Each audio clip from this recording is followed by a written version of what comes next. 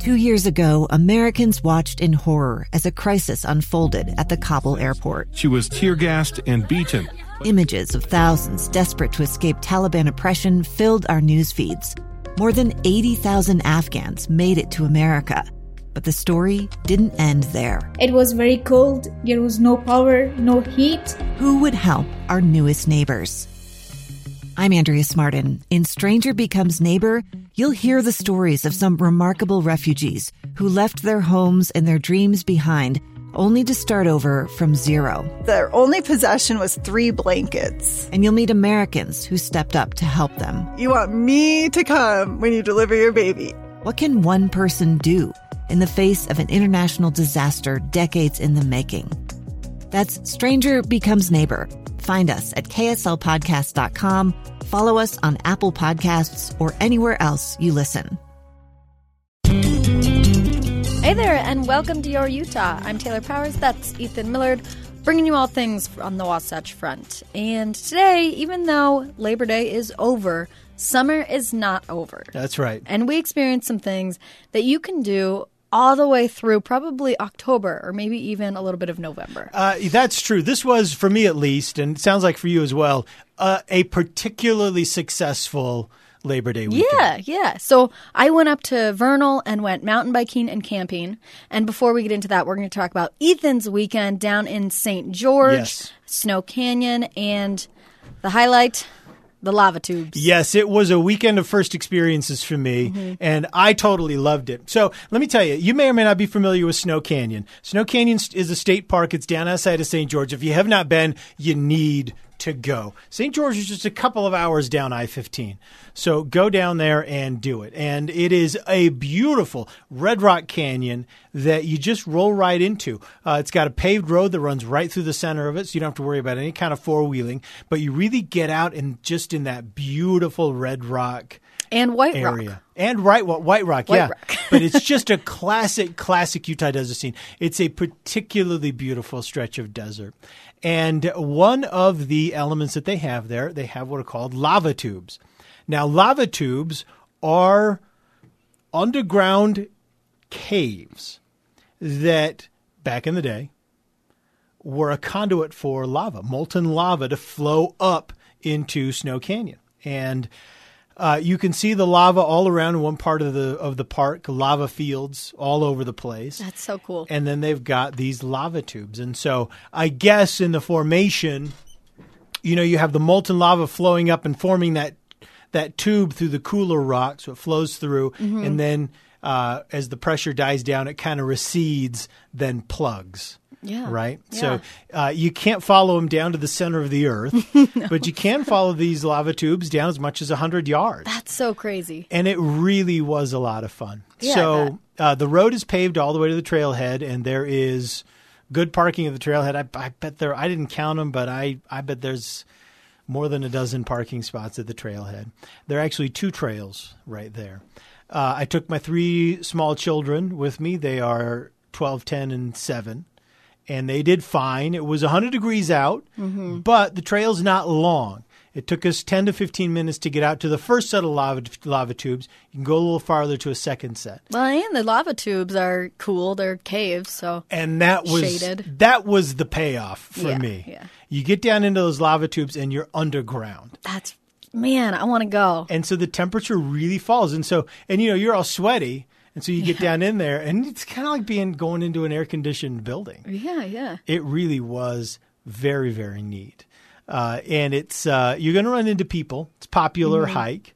But we were down there by ourselves alone. We probably had a half an hour, 45 minutes, just our group down there. Yeah. And it was just fantastic. That's so cool. We had so much fun. The spot that we went to, there were a couple different ways in. And then there was a large cavern that, you could frankly put a house in. And then there was a smaller tube that ran off the other direction. And that was fun to follow as well because it kind of zigzags around, It's really neat. So this is a state park. Does that mean that there was a fee area? Yes, you are. In fact, I've got the fees right here. The fee is $6 per vehicle, up to 8 people. That's the day use. If seniors get a discount for example. If you're rolling in there on your bike, which a lot of people do, they'll park outside the park and then ride the bike in. That's $4. And then $4 per person? Per person, yep. And, update people. $4 update people, pardon me. Cool. So you still get, it's still cheap. Yeah. And if you want to camp there, and again, this is not a wilderness area. So this is a fully manicured experience. Yeah. So they've got hookup and non-hookup sites. The non-hookup sites are $20 per night. The hookup sites, so if you've got an RV, it's a great spot for RVing, $25 per night. And it's a compact park. So what I think is, from what I could tell, the best thing to do is if you went and you rolled up and you claimed a spot, got a little spot, camping spot, and then ride bikes to the different trailheads. Yeah. There are hiking trails, cycling trails. There is some canyoneering, and there is some climbing. And in the area also are a lot of guides. So you can go horseback riding. You do guided climbing, guided hiking, guided horseback riding. If you've never done these things before and you want, an experienced person to be with you in the area, in the St. George area, a lot of guides that specialize in Snow Canyon State Park. Cool. And it is really, really neat. It sounds like it. And it looks like it. Ethan showed me the pictures. And if you're not convinced just by listening to this, then Google some of the pictures of Snow Canyon State Park. It looks phenomenal. Yeah, it really is. It's a classic Utah scene. And I mentioned the lava tubes. It was a new experience for me, but that's just one of a billion different things you can do at that park. Yeah. So there are some permits. So for some of the climbing routes, some of the canyoneering spots, some of the slot canyons, right, there are permits required. Just because it's just outside of St. George, so it gets used. How far away is it from St. George? It's on the other side of Ivins, so it is. Let me see. So from Bluff Street, it is about 15 miles, maybe. Oh, okay. So so if you're in St. George, you want to do a day trip, or staying in St. George for the weekend. Yeah. So there you go. Lava tubes at Snow Canyon. Should we grab a break? Let's do it. And talk about cycling in Vernal? Mm-hmm. All right. When we come back, we'll talk about Taylor's weekend, opening up some new routes in Vernal, Utah. If you've never thought about going to... a lot of people go to Vernal for the dinosaurs. Yeah. Have you ever gone to Vernal for the camping and the cycling? I've never been to Vernal before, so... You may want to try it. We'll be right back.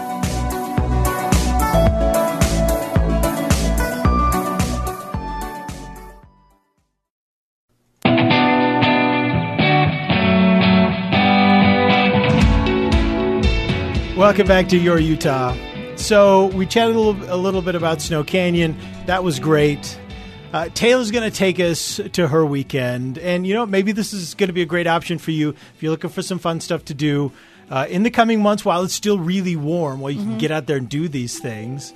We still have a lot of distance to go in the summer and the fall, the really warm weather here. So, Taylor, take us to Vernal.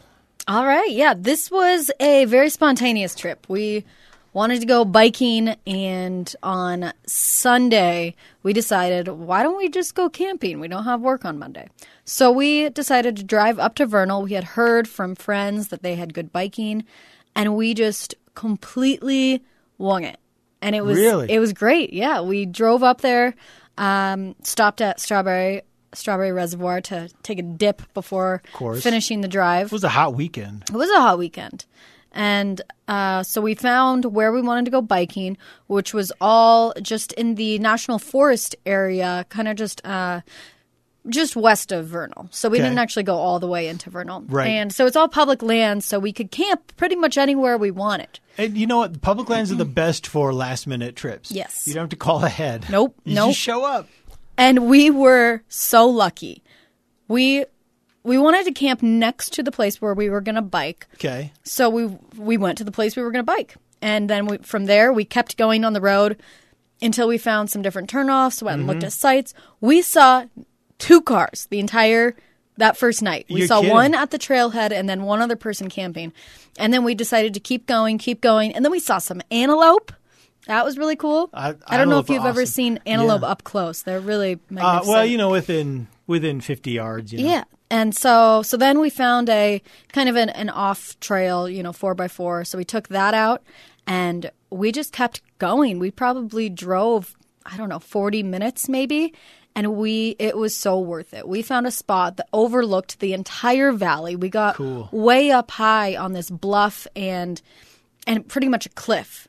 It was stunning. So we got there. We were able to have dinner, watch the sunset, and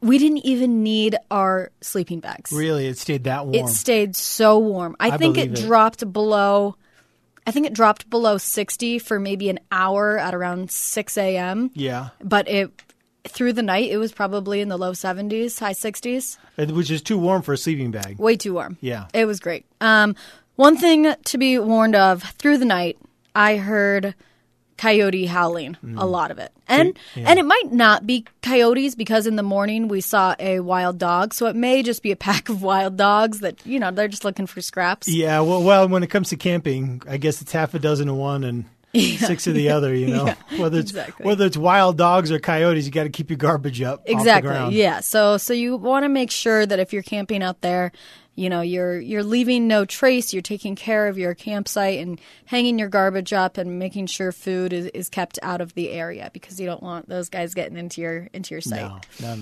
Yeah. We even saw one in the morning when we woke up. We had binoculars and he was sitting out watching the sunrise out on one of these cliffs. I like to think he was watching the sunrise, but I think he was looking at us, just staring at us, waiting for us to leave. Yeah. So that was really cool. And then in the morning, we got up with the sunrise and drove to the trailhead or the parking spot for all the biking, which was McCoy Flats. McCoy Flats. Yeah. Okay, so you were camped. So then, just a couple of miles from LaCoy's Flat. McCoy McCoy's. Flats, and McCoy Flats was great. They had a ton of different variety for mountain biking. They had really beginner trails, intermediate, a mix between blue and black, and then some black ones as well. Are they marked, or do you kind of have to have? They are so well marked. You're kidding? So well marked, yeah. For any fork, they have a big rock that's carved into or painted and tells you which way to go. It was really, really nice to have. That's great. So we biked for probably 4 hours in the morning, and it was brutally hot. And so by the time we were done, we went back to Strawberry and get in the water. Hung out in the water the rest of the day, yeah. That's cool. Yeah, it was a good time. That seems like it. Well, that's awesome to have those trails so well marked. Oh, yeah. I'd recommend it. But, yeah. All right, well, good. Hey, good public lands camp out, man. There's nothing better than that. Yeah. You just go pick your spot. Just make sure that no one knows you were there. Yeah, leave no trace, and if you can, leave it better than when you showed up. Yeah, pick up any garbage, kick apart your fire ring, bury the ashes, and so that people driving by, they'll never know anyone camped there. Never know. That's the trick. Because public lands are great, but if people abuse them, then they start getting closed off and sectioned away, and we lose access. Exactly. So as long as everyone's staying cool, then we'll be able to keep that going. So. Yep. All right, a couple of really good options. Really good options for the end of summer and fall season because it's still hot in Utah, and both of these places were really, really hot this past weekend. Yeah. So plenty of time left to check them out. Get into mountain biking and, hit up the lava tubes. I'm going to check that out for sure. All right, well, thank you so much for listening. We hope that you get out there and enjoy your Utah.